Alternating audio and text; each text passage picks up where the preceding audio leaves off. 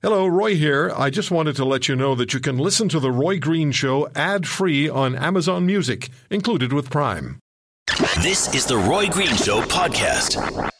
Doug Ford joins us on The Roy Green Show on the Chorus Radio Network, running for mayor in 2018. We found that out yesterday. Doug, good to have you with us, and I guess the fundamental question everybody's asking you is why? Well, Roy, first of all, it's great to be on with you, and why people are frustrated. People are frustrated with the provincial government, federal government, and specifically in Toronto, they're frustrated with John Tory and the increased taxes. He's taxing everything from, he wants to tax road tolls. He's proposing a roof tax, meaning as much, the larger the roof, the more rain that comes off. He's going to tax you based on that, and just the continuous broken promises. It's frustrating. People elect politicians to go in there and do what they say they're going to do based on their election promises. He said he was going to not do tolls. He's trying to get tolls in. He said he was going to get the traffic moving. Everyone knows Toronto has the worst traffic in North America. It's come to gridlock, and people are just frustrated with the broken promises. He said he's going to keep taxes low. They've gone skyrocketing. And sole source deals are happening throughout the city again. So we should call Mr. Tory now and engage you guys in a debate. I'd love to. I'll debate him on any corner, any show, anywhere you want, because he has done absolutely nothing. I call him the do-nothing mayor, and I just ask you, Roy, and I just ask some other folks, what has he done? And everyone gives you the blank stare. They can't answer. Ask what we did. We saved hundreds of millions of dollars. I'm going to be asking our listeners and our callers, Doug, after I finish speaking with you, how they feel about you running for mayor of Toronto, and it'll be interesting to hear what they have to say. Now, was it a long time in coming? Did you think about it for a fairly long period of time before you made the decision to run, or had you made the decision some time ago? No, I thought about it, Roy, but what people don't realize, when things are broken and they can't get any answers from any level of government, they call the Fords. I get anywhere from 15 to 20 constick calls every single day, no matter if it's a federal, provincial, or municipal election, and I do my best to help people out and direct them in the right direction. Right now, they aren't getting answers, and they're frustrated. What are you planning on? What's the most important? I know it's going to be stop the gravy train or something like that, right? I mean, you want to cut the expenses in the city of Toronto. That's right. Yeah. So what is the most fundamental issue that you want to approach right out of the gate? If you're the mayor, what's the first thing you do? Well, first thing, the couple thousand people that John Tory hired, we're going to have to review. He just hired someone to take care of the homeless folks. Meanwhile, we have about 8 people doing that, plus committees, plus chair people, and paying this person $175,000 plus equals over $200,000, and they have to work 35 hours a week. Just imagine how the homeless people feel, not mentioning the taxpayers.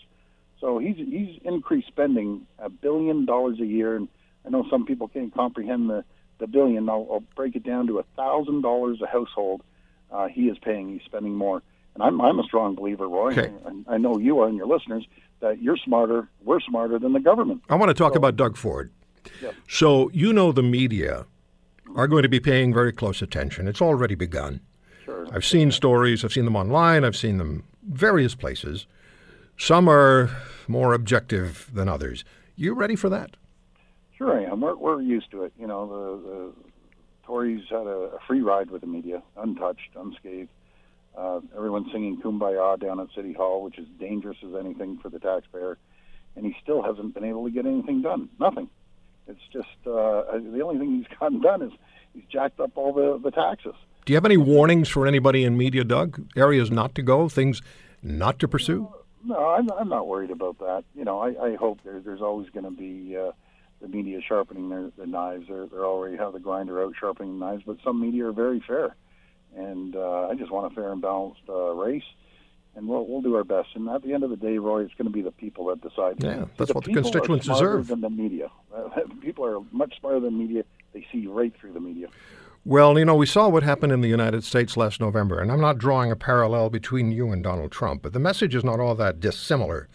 Stop the gravy train or drain the swamp. Are you, again, I'm not drawing a parallel between you and Donald Trump, but do you think that you have the same kind of fundamental appeal to people who feel absolutely frustrated with what's happening in their personal and professional lives? Well, we've been doing this for 30 years, so people in Toronto and across the country know what our family stands for. And what they're frustrated, they elect a politician, no matter what party, based on what they say, hoping they're going to do it, and they don't do it. And they're just tired. And I'll give you an example, Roy. In Ontario and Toronto, people can't even afford to live in Toronto, be it a senior or a millennial can't buy a home. But every time they stick their hand in their pocket, they got Kathleen Wynne in there with the outrageous hydro bills, and they stick their hand in their other pocket, and you got John Tory hiking taxes. Or Mr. Trudeau.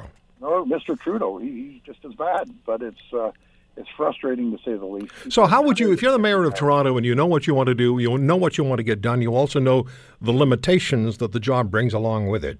Mm-hmm. If you're looking at who's in power provincially and federally now, how would you assess Trudeau and Wynne, and how would you deal with them?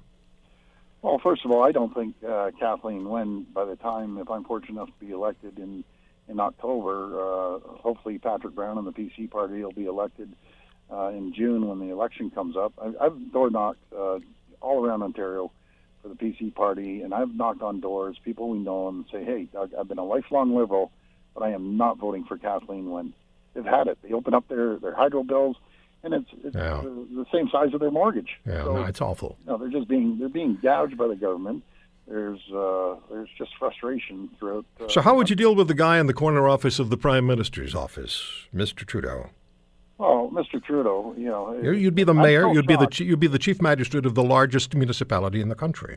Well, he has to be accountable to the people of Toronto.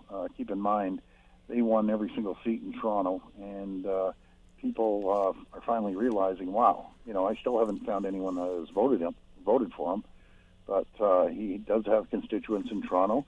He has 22 seats, or not quite 22 seats, but he has quite a few seats in Toronto, and we're the largest city in the country. So I would definitely sit down and make sure that he puts his fair share of infrastructure money in, and that's what we need. We need underground rapid transit in Toronto. We're the third or fourth largest city in North America. We're larger than Chicago, but we still have these streetcars going down the middle of the road. We should be building rapid underground transit.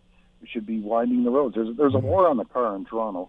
Mm-hmm. And they're putting they're taking the main arterial roads, be it Bloor Street or Yonge Street, taking out lanes of traffic when 85% of the people drive, and they're putting bike lanes down. I'm not against bike lanes. Put them in south, east, west, north of the main arterial road, but don't put it down Bloor Street and Yonge Street. It's the craziest thing I've ever heard. Doug, there's a lot of controversy about the issue of immigration, and particularly people who are illegally entering the country and claiming refugee status. Toronto is a sanctuary city. Well, that's a slap in the face to all the legal immigrants that have come in, and we have massive support in the ethnic community. I speak to these folks that are frustrated that they've had a cousin or an uncle or brother or sister that has been waiting in line for years, and all of a sudden they see a group of people, jumping the line. It's like standing in a line for an event, and someone jumps that line, it turns into a riot. So let's make sure that we have the proper process coming in. I think this country is great because we accept so many people, and I encourage that, but let's do it through a proper process. Would you try to change the sanctuary city status of Toronto? Well, everyone's welcome. That's more up to the federal government to make sure that they vet the people properly. No, but the sanctuary city status is what Mr. Tory and the council voted for, and that gives non-documented or illegal people in the city of Toronto rights to Toronto services, and the objective is to not have police or authorities necessarily assist with immigration officials who are looking for an individual who's in the country illegally. Well, anyone, you said the magical word, it's illegal. Yeah. You've done something illegal, the police have to deal with it. You go in and steal something from a store and you're walking out, that's illegal. You can't just ignore it and turn your back. So I think, first of all, we have to take care of the people that we have here from all over the world. I encourage immigration. I encourage people coming here and starting a new life and getting involved in the community and paying their taxes and being part of the community. But if you break the law, then you have to pay the consequences. So you're all set. You're ready for this. And the campaign starts in May, is it? Yeah, the campaign starts right now. Starts right now, of course. Of course. Of course. Officially, yes. Where have I been for the last 10 minutes? But, Roy, you're right. It officially starts in May, and we're ready to go. People, I've never had a reaction like this in 30 years of being in politics. All right. People are ready to go. Doug, thanks for the time. I appreciate it. Thanks, and I just got to mention, Roy, social media. Go to @FordNation if you're part of social media, or go to our website, fordnation.ca. All right. Thanks, Doug. Okay. All the thanks best. so We'll much. talk again. Doug Ford, running for the leadership, announcing he will. The campaign officially begins, I think it is in May, but as he said, it's obviously already begun. You're listening to The Roy Green Show, weekends from 2 to 5 on AM 900 CHML. There's a story that's been making the rounds. It's getting a lot of attention, and it has to do with a waitress at an East Side Mario's in Timmins, Ontario. And the waitress, her name is Geneviève Loisel, says that a manager told her, a female manager told her, just before her shift a few days ago, that she needed to wear a bra, and it was part of the company's policy, the dress code. And Ms. Loisel says that's sexism. And she told the CBC she was really just looking right at my breasts and said, "Well, Jen, I can clearly see that you're not wearing a bra and that you have nipple piercings." And Ms. Loisel, when she tried to debate this with the manager, was just shut down. So she's arguing that it's sexism, and the company's investigating. Now, what exactly is likely to happen here? Because you have the company involved, you have the complaint by the wait staff, or the person on the wait staff, and you have the manager, or one of the managers involved. Lior Samfiru joins me. He is an employment law specialist, partner at Samfiru Tumarkin LLP in Toronto, one of the very best employment law specialists in this country. Lior, thank you for the time. Is this story, because it has three moving parts, it appears, the company, the manager, and the complainant, is this more complicated because of that or not?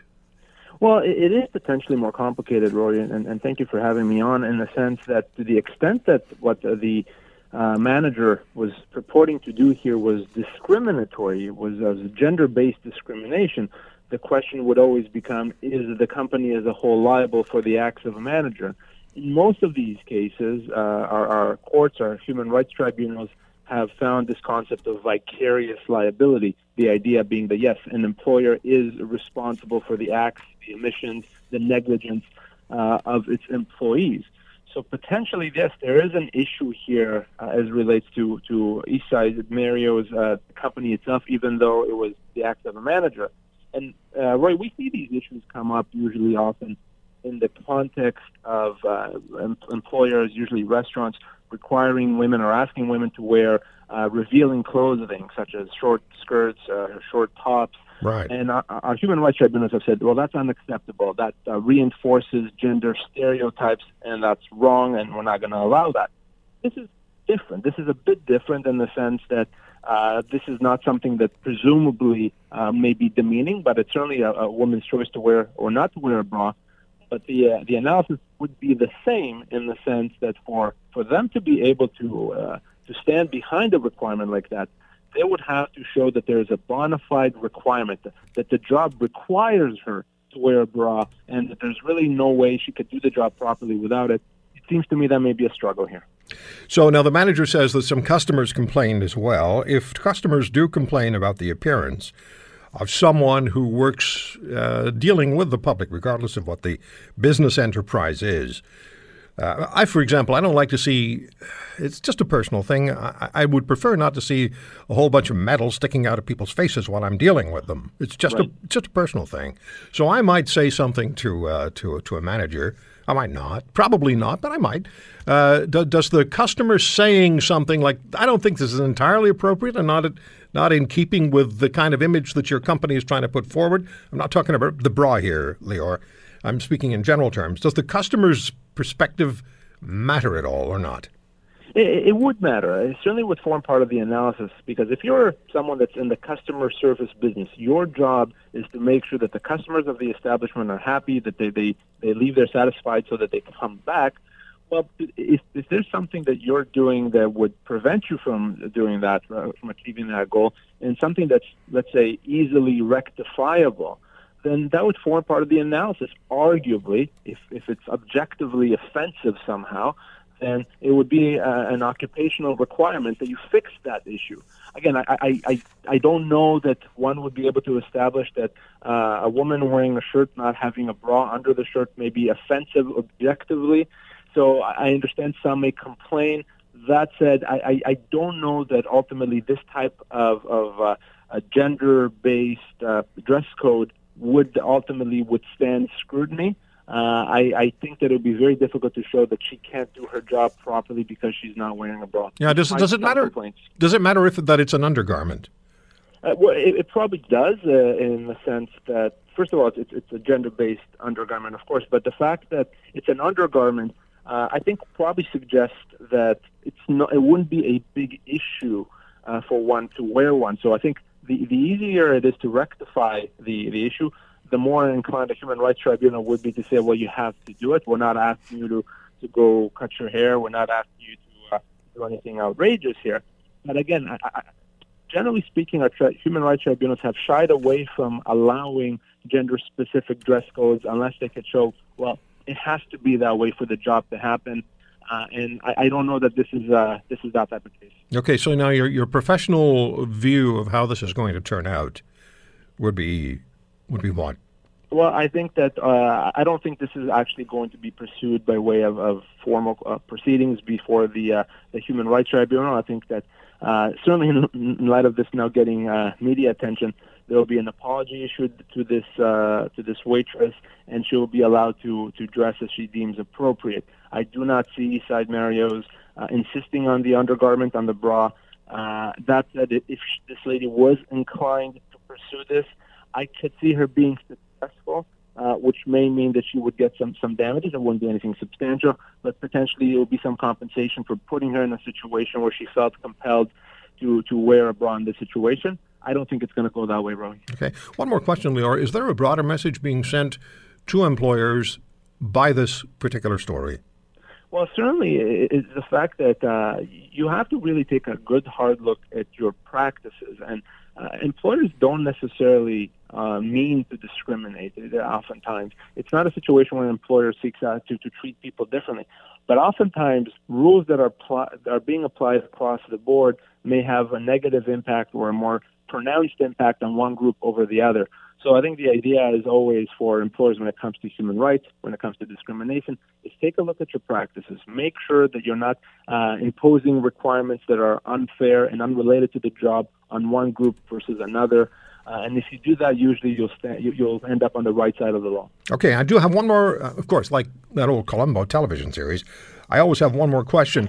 Just share with us, because you have a fascinating tool that's available on your website, and it's the severance calculator. Tell us what that's about. Well, thank you, Roy. It's a tool that we created because there were so many misconceptions out there with respect to how much someone is owed, what kind of entitlement does a person have if they lose their job, including some incorrect information on various government websites. So I created a tool online that allows anyone to find out how much compensation, how much severance they're owed if they lost their job.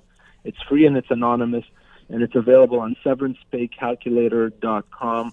And I encourage people that find themselves in the unfortunate situation of losing their job to check it out. Severancepaycalculator.com. That's the address. Lior, thank you so much. Good talking to you. Always a pleasure, Roy. Lior Samfiru is a partner at Samfiru Tumarkin LLP in Toronto. And that address, again, that email address for the Severance Pay Calculator, severancepaycalculator.com. You're listening to The Roy Green Show, weekends from 2 to 5 on AM 900 CHML. Hurricane Irma is making its way toward Florida, 155 mile an hour winds, gusts to 190. I can't even imagine. Think of the worst storm you've been in, the worst winter storm you've been in as far as wind is concerned. We get a lot of that in the winter in Canada. And then multiply that 2, 3, 4, 500 times, maybe. Scary. Well, maybe 500 times is an exaggeration, but it's going to feel that way. And it's going to be tremendously destructive. Something like we probably haven't seen before. As far as hurricanes hitting Florida is concerned, we'll be speaking with Global News Chief Meteorologist Anthony Farnell. He'll join us from Daytona Beach later on this hour. And I have a lot of admiration for Anthony, who is going to be there as this thing roars in. Dr. Anand Gnanadesakan is on our schedule as well this hour.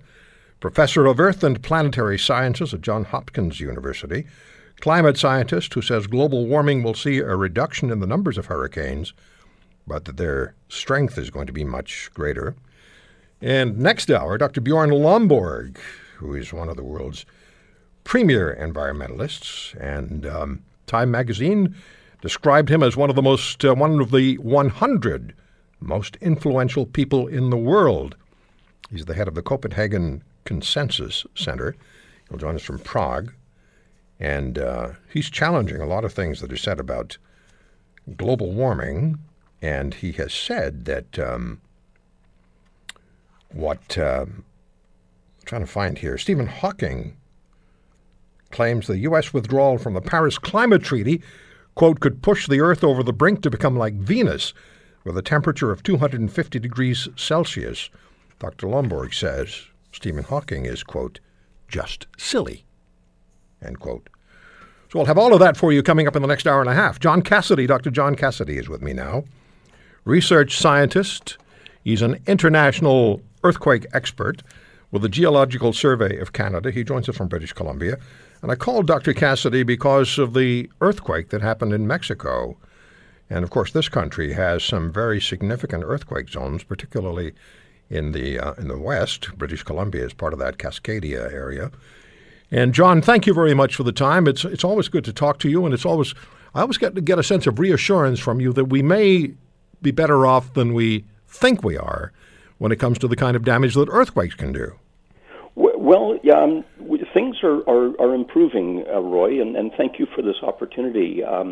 We're learning from all of these earthquakes around the world. We're learning from the small earthquakes that we record across Canada every day, and that's important to study these, especially the large earthquakes like the one in Mexico or Japan or Chile, and learn as much as we can from those and apply that information to our building codes. And that's the science that we're doing, is improving our building codes so that we can be better prepared for large earthquakes that we know will occur in the future. 8.1 is huge, isn't it?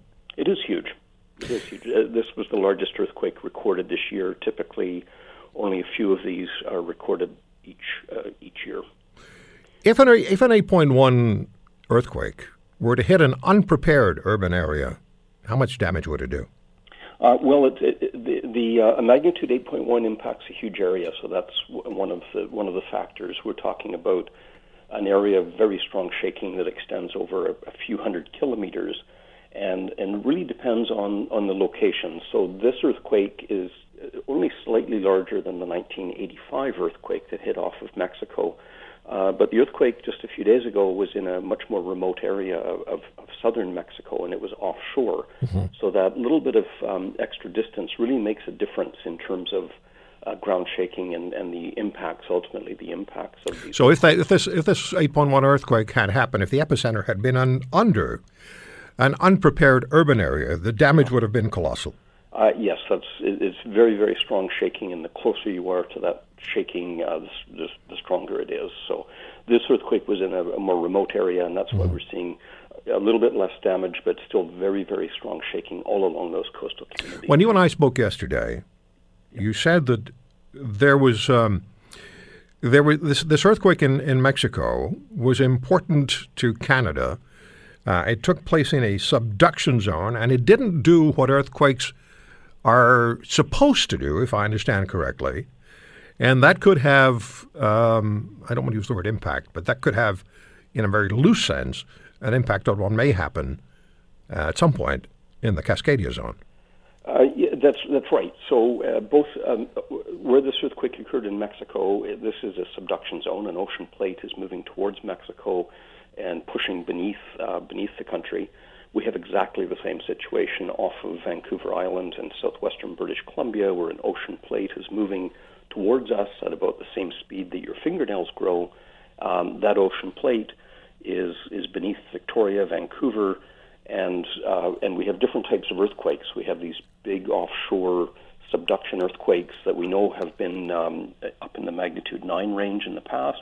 We have earthquakes close to the surface, and then we have these deep earthquakes within the ocean plate, like the one in Mexico that we saw a few days ago. The difference here is that the earthquake in Mexico was much, much larger than these the same type of earthquake that we see in our region. So that's unusual, and that's something that we want to look at and learn from is the size of that earthquake, the location of that earthquake, and the aftershock, so that we can better understand what to expect here in British Columbia. Is there a quake that would bear some similarity? If you're looking for a point of reference, and you were to look at what's happening or what has happened in British Columbia or Washington State or Oregon or down the coast, is there something that's happened, an earthquake in this area, in that area, that has happened in the last 50 years that would bear some resemblance to what happened in Mexico? Yeah, a few. Smaller though. So we had in 2001 a magnitude 6.8 earthquake near Seattle, and it was also one of these deep earthquakes like the one in Mexico, so a very similar type of earthquake, but much, much smaller. It was beneath the Seattle region. It caused about $2 billion in damage. And we've had other large magnitude 7.3 earthquakes here on Vancouver Island, the last one being in 1946. And in terms of the larger ones, Haida Gwaii, just about 5 years ago, we had a magnitude 7.8 earthquake, which is close to the size of this one in Mexico, but a little bit smaller still. Mm-hmm. Are we doing any better at being able to predict when earthquakes happen? I know people have said, for example, if your dog starts to run uphill, I've heard some insane things, and I never know what to believe and what not to believe. But on a scientific basis, I know what I should believe and what I shouldn't believe, John. Well, yeah, it's a good question, and we're certainly making a lot of advances in understanding where earthquakes are more likely to occur, how large and how often, and how the ground will shake. So that's the fundamental science that goes into our building codes and bridge codes. Right. And those are improving largely because of studying recent earthquakes with better data, more modern data, different types of data. So we're making huge advances in our understanding of earthquake hazards. Right. We're also making a lot of advances in earthquake early warning, which simply takes advantage of the fact, and this worked in Mexico during the most recent earthquake, that the damaging waves travel at about 3 or 4 kilometers each second. So the farther away an earthquake is from you, potentially the more warning time. And Mexico City had nearly 2 minutes of warning before the strong shaking came into that city. By measuring the tsunami? By measuring the seismic waves from seismic waves. But there was a tsunami involved. I mean, usually or if there's a large earthquake and it's below the ocean, there's generally a tsunami involved too. Is there not? Right, and this was a large earthquake and also beneath the ocean, but it was a relatively deep earthquake at about 70 kilometers. Mm-hmm. And because it was within the ocean plate and not on the fault between, it wasn't a slipping of that ocean plate like the big subduction earthquakes, but it was actually within the ocean plate. So because of the type of earthquake we were dealing with here, there was not much of a tsunami generated. It was less than a meter, but certainly not like the big tsunamis that you often. So kind of an okay beginner surfing wave. A fairly small wave, yeah, but any tsunami is. Yeah, no, I'm trying to look for a little humor in the dark side. But for prediction, that's a much tougher question, and there is no at this point. There's no way of predicting exactly when, where, and how large an earthquake will be. But you're right that there are a lot of observations out there that sometimes work and sometimes don't. John, just before we take a break, what other areas of Canada are particularly prone to earthquakes. What other earthquake zones are significant in this country? And I'm talking about areas where you'd also find urban centers. Right. So the west coast, of course, where the active plate boundaries are, so all along the coast of British Columbia, through the Yukon Territory. But the other big one, and with big population centers, is the Ottawa Valley, St. Lawrence corridor, and also along the Atlantic margin, so off the coast of Newfoundland, Nova Scotia, and through the Arctic. So quite a bit of Canada, and in eastern Canada, the big earthquakes don't happen as often, but even magnitude 6 or 6.5 earthquakes, the waves travel very effectively through the hard rock of eastern Canada, so they can travel a much greater distance and be felt to a much greater distance and cause damage compared to an earthquake in western North America. Got to take a quick break, but no one who has experienced an earthquake, no one who's felt the ground move without having stopped off at a few imbibing locations on the way home, is ever going to forget that feeling when the ground begins to involuntarily move below your feet and the stuff around you starts to move. In my early 20s in Montreal, I was about 3 o'clock in the morning. I was fast asleep, and my bookcase, a huge bookcase, only a large piece of furniture I owned at the time, crashed to the floor. And I'll never forget this. The first thought that popped into my mind was earthquake. You're listening to The Roy Green Show, weekends from 2 to 5 on AM 900 CHML. Dr. John Cassidy with me, research scientist as far as earthquakes are concerned, international earthquake expert with the Geological Survey of Canada. John, we were talking about preparedness and looking again particularly at the Cascadia region in the northwest of North America, Vancouver, and all of British Columbia, Vancouver Island, British Columbia involved there. What kind of appropriate preparations have taken place? What's happening as far as making buildings safe from the kind of earthquake that or safe as possible from the kind of earthquake that struck Mexico the other night at 8.1? Right. So there's a lot of work underway from improving building codes so that as new structures are designed, they are designed with the latest information. There's also a lot of retrofitting taking place, which is old bridges, old schools, old buildings in parts of the city that are being strengthened to withstand the type of shaking. We have emergency organizations across the province and communities planning and again using the latest information from big earthquakes around the world to prepare for future earthquakes in this region. And then things like shakeout, where the entire province every year rehearses a dress rehearsal for an earthquake and practices the response to an earthquake. So and schools where schools are being retrofit and school drills are now a part of life here in British Columbia. So none of that was happening 20 or 30 years ago. So there have been remarkable advances, and there's still a lot to do, but things are getting much, much better. So BC is also in one of those subduction zones, correct? It is. That's exactly right. Like the one that under the ocean near Mexico. Just like Mexico, okay. Just like Chile, just like Japan. I watched something on television a few months ago, and I mentioned it to you yesterday, and it was a special on buildings that were being prepared for a potential earthquake, and I think it was Los Angeles City Hall. They, with computer imaging, deconstructed the building, but they showed the steel shell of the building, and underneath all four corners were massive shock absorbers. I had no idea that kind of thing existed. Like the shock absorber you have in your car or your truck, just a little bigger. Yeah, exactly. So there have been huge advances in earthquake engineering where buildings can be built on rollers or shock absorbers or anything that will help to absorb the energy from the ground shaking. And during these very large earthquakes, the ground is moving. The shaking can be stronger than gravity, so items are being thrown around. It's very, very strong shaking. What's the worst one you've seen? Well, I was in Chile after the 8.8 earthquake. I experienced a magnitude 7 aftershock there. Here in Victoria, I've experienced up to about a magnitude 6.8, the one near Seattle about 15 years ago. So not because of the distances involved, not really strong shaking, but very frightening still. And in Chile, after the 8.8 earthquake, the constant aftershocks were extremely.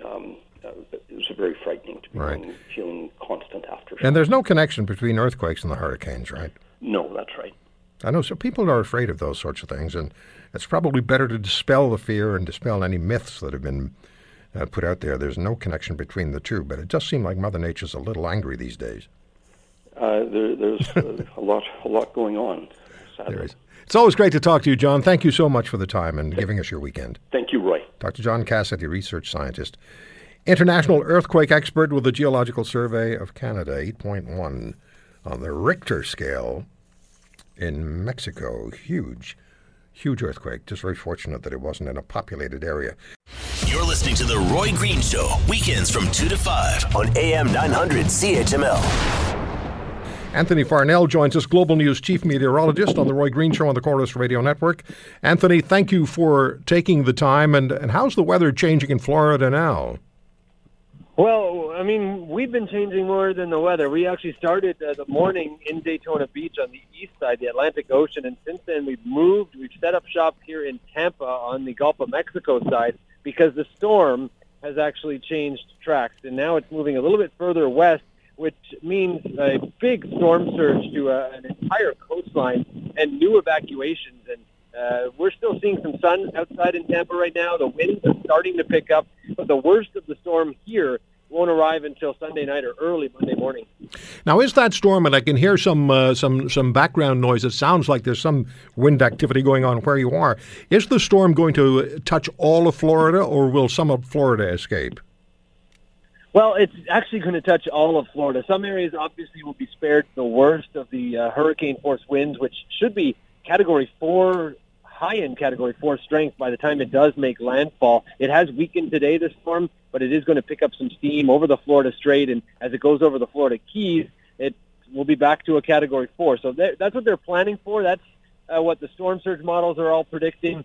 And we've seen just evacuations everywhere. And even the places that aren't getting a direct hit are still going to see hurricane force gusts. And if you live by the water, you're likely evacuated right now, no matter what coast you're on. If you're living by the water and you're not evacuated, I've heard some emergency officials say then you're going to die. Yeah, and that especially goes for the Florida Keys. They started their evacuations at the beginning of the week, and the reason for that, they knew this storm was coming. The Keys are so low. They're just a few feet above sea level, so they're expecting a few of them for the storm surge to wash right over. And, of course, there's only that one way out, the road that heads back up towards Miami, and that's why they had to evacuate first.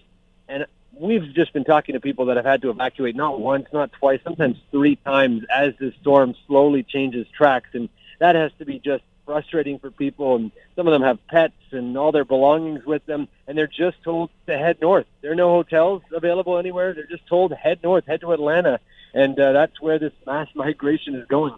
Wow, 5.6 million people, maybe more now, and this whole exodus from the state of Florida. Is the direction of Irma firm now, Anthony? You moved across the state earlier today, or could it still vacillate some? Well, it's firm. There's always a bit of concern about the intensity forecast because there's a little bit less known. Models can sometimes underestimate or overestimate intensification. We're pretty sure that as it moves away from Cuba now and towards Florida, it will pick up some steam. The water's exceptionally warm. There's not a lot of wind shear, which would knock down this storm. So we're expecting a massive system. In fact, it stretches from one side to the other, almost 600 kilometers across. And wow. That's, I guess, another reason why there's going to be nobody that spared the effects. But the exact path right now doesn't matter that much because of how big this storm is. And that's why everybody has to take note. And here in Tampa, they're expecting now up to an 8-foot storm surge, which I'm looking at the convention center on one side, a hospital that's already been evacuated on the other. Both of those locations are likely to be underwater tomorrow night. Good Lord.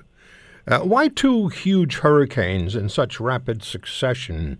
Harvey in Houston, Irma in Florida, after devastating the Caribbean islands. What was it about 2017 that changed things over previous years, the last few years? Yeah, and this is actually pretty typical that you get these years that have numerous historic storms. Some of them you're never going to hear another name Harvey again, because that storm, the name gets retired when it causes so much damage or kills a certain amount of people. You're not going to hear the name Irma as well. But this reminds me, it's been a while, of course, but it reminds me back to 2005 when we had that year with Katrina and Rita and Wilma and all these names and all these storms in succession.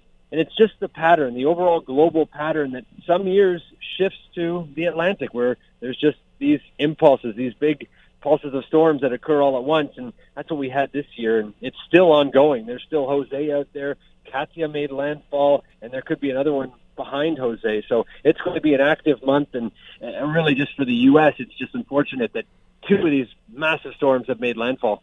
Anthony, is Irma a rain event or a wind event? I mean, there's got to be plenty of each, I'm sure, but is it a rain or wind event mostly? It is mostly a wind event. The big difference, everybody wants to compare this to Harvey, obviously because it's the most recent memorable storm, and it's a very different beast altogether. It's much bigger, so there's more wind, and that also means there's more water, more storm surge to go with it. And I think that is something that really has officials concerned and the main reason for this mass evacuation, because people can hunker down, they can sustain Category 4 force winds, but when you have in some cases, 15-foot storm surge, that goes over your rooftop, and it almost acts like a tsunami, taking out everything in its path. And that is the big fear as the center tracks to the north and basically goes right up the west coast of Florida. Those wind gusts, yes, power outages, all of that, rain, risk of tornadoes, but it's that storm surge that is the most troubling over the next couple of days. I'm speaking with Anthony Farnell, Global News chief meteorologist, who is... You're in the Tampa area now, right? That's what you said. That's right, yep. How safe are you and Mike Armstrong? Well, Mike Armstrong, he was supposed to be ground zero, which was the Miami area. And as I mentioned, a lot of people exited Miami early in the week and headed to Tampa, headed to Fort Myers and Naples, visiting family, staying in hotels. And now they're again being asked to leave. So we are safe. Mike Armstrong is safe. We pick hotels based on their sturdiness, based on their distance away from the bay, the water, the ocean, and of course we want to be up a few levels as well, just in case it's a bit worse than expected and we deal with this storm surge. But we have supplies. We have a huge SUV that is carrying all of our equipment and gear, and we have enough water to get through several days. And hopefully when the storm passes, we can not just report on it, but maybe help some people that are in need in the area. Oh, that'd be great. Many of us who are old enough to remember can still draw up visual images of Andrew. I think 1992? Hurricane Andrew? That's right. 1992. Yep. There were 13 million people in Florida then. There's some 21 million plus in the state now. So just that population increase, which is a huge population increase over a short period of time, that would also add to the complication of what's going on, and particularly when the storm hits. Yeah, oh, for sure. And I mean, yes and no is kind of my answer to that one. As far as a 6-odd million migration goes, this has been so orderly, so organized, and that's something Florida does very well, because Florida sticks out almost like a sore thumb in the middle of the Atlantic and, of course, the Gulf of Mexico. So they're used to dealing with storms. And some of the residents we've talked to, they're going through their 10th or 15th hurricane, and they know evacuation routes, and everybody is designated either Zone A, Zone B, Zone C, and they know when it's their time to leave, they pick up their stuff and get out of here. They have their emergency kits, and they generally have a plan where to go. If this storm were to hit another area of the country or perhaps somewhere in Canada, I don't think we would be nearly as well organized and orderly in exiting our homes that we grew up in. Yeah. How long is Irma going to linger over Florida? Well, as I mentioned, it's going to keep moving, so that is the good news.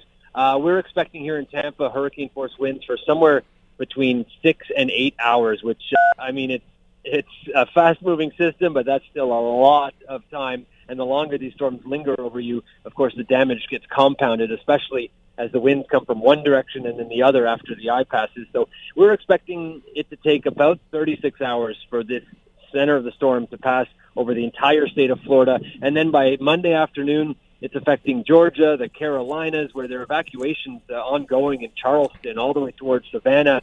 So it's not just the state of Florida, but really the brunt of the damage is expected here. Anthony, thank you for the time today, and we'll be talking to you tomorrow at this time, and I suspect things will have changed already considerably by the time we talk to you tomorrow. Yeah, I believe I'll need to go somewhere secure, so I'll actually be able to hear you. The winds are expected to pick up tomorrow morning, and then the hurricane force gusts will be after we talk, late in the afternoon tomorrow. So I'll talk to you then. Good talking to you, Anthony. Anthony Farnell is the chief meteorologist for Global National News. You're listening to The Roy Green Show, weekends from 2 to 5 on AM 900 CHML. Now, some climate scientists are saying that global warming is going to see the reduction in the numbers of hurricanes, but their strengths will be significantly greater. We're certainly seeing a tremendous amount of strength in the hurricane that is approaching Florida, as Anthony Farnell just told us.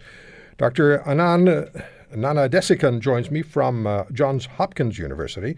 He's a professor of Earth and Planetary Sciences. Thanks for taking the time, Doctor. Is the intensity of Irma a result of global warming? Is that what the models suggest? It's actually a very difficult thing to say, and I'm not doing that to be mealy-mouthed. It's simply that when you get a hurricane, it's the sum of many, many different things acting together. You need warm water, you need low shear, you need particular temperature conditions in the atmosphere. Does global warming contribute to that? Almost certainly it does. It's much harder to say how much. And you're not a hurricane expert, you're a global warming expert. That's right. I've spent my career, in fact, much of the last 30 years, working on these climate models that are used to project warming forward into the future, and trying to understand how the models work, how to make them more realistic, how to make them more representative of the processes that are in the real world.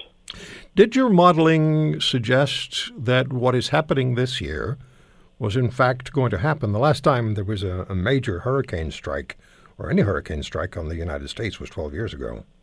Right. So what the kinds of models that I've looked at tend to look at the average conditions. Right. So it's sort of similar to saying to thinking about the economy as a whole. Right. If you can predict that 20, 30 years from now the stock market is likely to be higher than today. You're not going to be able to predict the time of the next stock market crash. So what I can do is basically talk about the probabilities that you will have a stronger hurricane season on average, but I can't really predict more than a couple of years ahead, or actually more than a year ahead. We really don't have much skill when it comes to that as a field, and that's because from year to year there are things like El Nino that change hurricane activity. Just as things like the North Atlantic Oscillation or Pacific Decadal Oscillation change the climate of northwestern Canada. So if you look ahead to next year, what do your models suggest? So the models that I run are long term. The understanding that we have right now is at this point, for the rest of the hurricane season, it does appear like a La Nina is developing, and there are some theories that suggest that should give us a stronger hurricane season this year. When it comes to next year, I don't think at this point we have much skill in saying is it going to be greater than normal, less than normal. We do seem to be in the middle of a period of enhanced hurricane activity associated with warmer. So how accurate how accurate do you believe the modeling is? And I ask you from the perspective of someone who listens to a weather forecast that is 3 or 4 days down the road or a week down the road. Right. And quite often it's nowhere, and I don't want to impugn the people who provide the weather forecasts, but more frequently than I'd like, particularly if I'm playing golf, the weather forecast has absolutely nothing to do with the actual weather that's falling on my head. Right, and the answer I'd give you is that you probably make climate forecasts all the time, right? In about a couple of weeks, you're probably going to take your winter coat out of the closet. Yes. That's a climate forecast, right? Now, why can you do that? You can do that because the sun is going to be lower in the sky, there's going to be less sunlight hitting the ground, and it's going to get colder. And that happens every year, and because that happens every year, we're used to making that climate forecast. Okay. The kinds of forecasts that we make for long-term climate change are in some ways fairly similar. When we talk about the average climate over 30 years, we're saying we're putting a heat-trapping gas in the atmosphere, so it's going to get hotter on average. And so the skill that we have comes from that same kind of changing the radiation balance of the planet. So it's a much stronger constraint than the weather down the road, which is affected, as you say, by some small, can be affected by small perturbations, the fact that we can't measure the atmosphere accurately enough to predict out small changes. I have about 30 seconds left, so it's not possible at this time to predict more than, looking at the modeling, more than a year down the road. And so there's no way to say 12 years from now there'll be 2 or 3 hurricanes and they'll be worse than Irma. That's right. That's right. I hope you'll come back, Dr. Nanadesikan. I appreciate the time. Thank you very much. Well, thank you very much. From Johns Hopkins University, there's Dr. Anand Nanadesikan on the climate modeling. I would have thought that it would be possible to do more than looking down the next 12 months for the forecasting for hurricanes, but I appreciate his time. You're listening to The Roy Green Show, weekends from 2 to 5 on AM 900 CHML. Dr. Bjorn Lomborg is frequently asked for on this program by listeners. I received quite a few emails since the hurricane issue began, and folks saying, why don't you get Dr. Lomborg back on the show? It's easy to ask. He's a very busy man. We're going to talk to Dr. Lomborg now about how governments should spend their money smarter and get an increase in return on investment in health and air pollution and infrastructure and climate. Dr. Stephen Hawking claims the U.S. withdrawal from the Paris Climate Treaty, quote, could push the Earth over the brink to become like Venus with a temperature of 250 degrees Celsius. Dr. Lomborg is an environmentalist, Time Magazine's list of 100 most influential people in the world. He's the head of the Copenhagen Consensus Center think tank, the author of How Much Have Global Problems Cost the World, Cool It, which is also a great film, and How to Spend $75 billion to Make the World a Better Place. Dr. Lomborg, it's good to have you back on the show. Roy, it's great to be back. And the pause is Dr. Lomborg's in Prague. I'm in Hamilton, Ontario, and that's what happens. First question out of the gate, and we just talked with a climate scientist about this. I'd like your thoughts on it. We have Harvey in Houston. We have Irma attacking Florida after having devastated some Caribbean islands. Are these storms, are record-breaking storms going to be the new normal? Some people are saying there'll be fewer storms, but they'll be more intense because of global warming. What do you say? Well, it's probably true that, and that's certainly what our models show us, that there'll be probably fewer and probably stronger hurricanes. But this is not what we can see right now.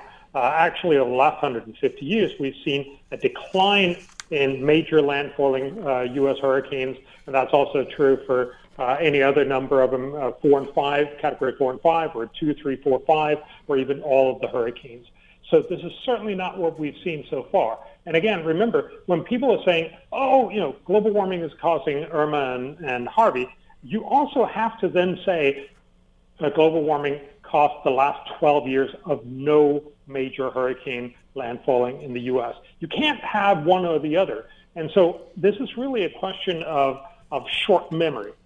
There will probably be an impact in the long run, but this is not what we're seeing now. It makes me think of Al Gore, and I'm just looking at something that you wrote in Lomborg.com. Promoting his climate change film, An Inconvenient Sequel, former U.S. Vice President Al Gore likes to say that the nightly news has become a nature hike through the Book of Revelations. And you write, he's not the only one touting an apocalypse. In a much-shared story, New York Magazine warned that famine, economic collapse, and a sun that cooks us will happen as soon as the end of this century, as parts of the earth will likely become uninhabitable and other parts horrifically inhospitable. Then you have Stephen Hawking saying, and I got this from your site, that global warming could push the Earth over the brink to become like Venus with a temperature of 250 degrees Celsius. Are they smoking something, or do they have something? Well, it's certainly way over the top. The reality is that global warming is a problem. It is also something we should fix, but we need to get a sense of proportion. And certainly when we're talking just about hurricanes, this is not the major reason why we should do something about global warming. If you want to do something about hurricanes, there are much, much simpler things like making sure you have better infrastructure, you have better zoning, you have better building codes, you don't subsidize people to build irresponsibly. They're very simple things to do. But when you're talking about these more general arguments, the Earth is coming over the brink and we'll see, the end and we won't be able to live anywhere, that's just simply ridiculous. That's not what the UN climate panel, the IPCC, tells us. They actually tell us that we will see a cost of global warming towards the 2070s of somewhere between 0.2 and 2% of GDP. Now, that's a problem, but it's by no means the end of the world. And they actually also say one other thing. They say when you compare this to most other issues in the world, it will actually be a fairly small part of the impact. And that's worth, just realizing. The UN climate panel tells us that this is by no means the most important issue that the world is going to be faced with. Well, let's talk about the world's most important issues and how governments should in fact be spending their money so that there's a return on money and so that people of the world actually benefit from that particular spending. When you and I spoke immediately prior to the Paris Conference on Climate and immediately following the Conference on Climate, you spoke about the appropriate investment of trillions of dollars and how the Paris Accord was not going to accomplish what the news releases and the promotional material said it would. Yeah, look, the Paris Climate Accord, everybody believes that it's going to make sure that we'll reduce temperatures to 2 degrees or maybe even 1.5, which was what they were dangling in front of us. Just to give you a sense of how unrealistic that is, if we wanted to cut temperatures to just 1.5 degrees, we'd have to stop civilization in 4 years. We'd have to stop using fossil fuels anywhere on the planet. Remember, that would make half of the world's population starve, but it would also basically stop everything you like. What it will actually achieve is about 1% of the 2-degree target. So it will achieve 1% of what they're promising. And yet the cost, as you just mentioned, will be phenomenal. This is why I think we need to start asking, why are we spending this much money on doing this little good when there's clearly so many other challenges out there that also deserve our attention? Very clearly, the tuberculosis, just to take one thing, simple disease that we know how to fix. It's the world's biggest infectious killer. It kills 1.6 million people each year, and we know how to deal with it. For about $8 billion a year, we could save almost everyone, not everyone, but almost everyone from tuberculosis. Why is it we don't fix that, but we still spend $20, $30 billion on climate aid to third world countries, which they very clearly tell us is not their first priority? And as you've said, Dr. Lomborg, what children in third world countries need is not solar panels, they need antibiotics. Yeah. There was a big UN survey that actually asked almost 10 million people across the world, what do you want to prioritize? And not very surprisingly, they told us that the top priorities were to get better education, health, and food. Those are the most important issues for most people around the world. And of the 16 options they got from the UN, they put climate at the very bottom as number 16. Again, this doesn't mean, we're an advanced civilization. We can walk and chew gum. We can also do number 16. But when you talk to most people in the rich world, when you talk to most political leaders, you almost get this sense that climate change is the most important issue, whereas, of course, for most people around the world, it's the least important of the very, very simple things that we could do, and also the ones that would be much cheaper and help people much, much more.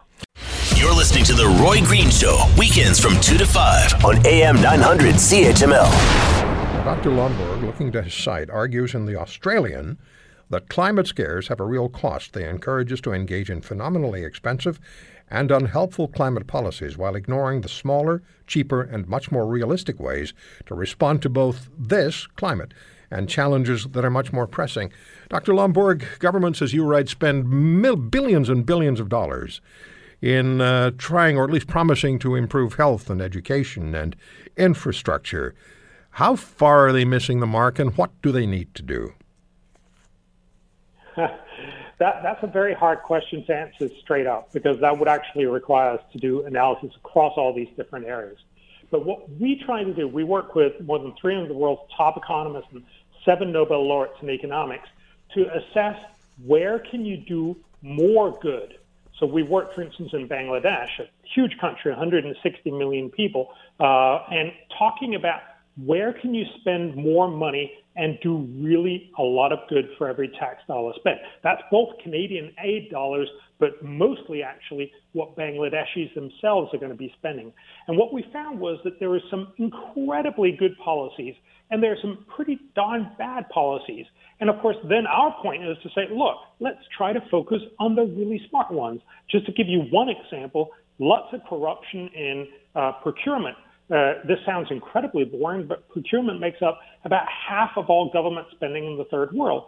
And if you could make it slightly less corrupt, you could actually get much, much more value for your money. We found a way to do that. It's simply making it digital. So you can bid online. It makes it a little harder to screw over the taxpayers. And we estimated you could save about $700 million every year in Bangladesh. The point here is, these are simple, smart policies. The Bangladeshis are now actually implementing this, and it will generate a lot of good. Compare this to climate policies and what we just talked about before when we talk about Hurricane Irma. It's much, much more sexy to talk about Irma than it is to talk about procurement in Bangladesh. However, if you actually want to help, it's much, much more effective to focus on the cheap and incredibly effective policies. You also initiated a study on Canada's relationship and support of Haiti, the people of Haiti and the country of Haiti. And talk to us about that, please. Yes. So again, we actually did this project for the Canadian Development Agency exactly because since the earthquake back in 2010, the terrible earthquake, Canada has spent almost $1 billion in Haiti, and yet the feeling is that they haven't gotten as much back as they would like to. It's hard to tell exactly how much have gotten better. So we work with a lot of people in Haiti to look at where can you spend extra dollars from Canada and also gourds from, that's the national currency, in Haiti. So where can you actually do a lot more good? One of the things we found was that if you get more micronutrients into wheat, it's a very simple way of essentially getting a vitamin pill out to everyone. That could save about 150 lives each year, mostly kids that are being born, and it would save about 250,000 to 250,000 people from being anemic. The cost would be $5 million over the next 10 years. So it's a very cheap project which would do a lot of good. The Haitian president loved this because we could show analysis that this was one of the very best and most effective things you could do. Canada loved it. USAID is on board, and this is now happening again. So it's about focusing on the boring, but again, incredibly impactful policies. On an overall basis, are we making progress or are we slipping back? Are we being led by leaders or are we being led around by the opportunistic and the basically, I hate to say this, but no, I don't, uninformed? I think you asked two different questions. We're often led by people who are not necessarily focused on the best, on our best interest, but actually overall the world is dramatically on a great trajectory. Remember, just 30 years ago, the world had about 25% of the inhabitants were poor. That is below $1 as it was in 1985. Now it's $1.90. So we had about 25% were poor.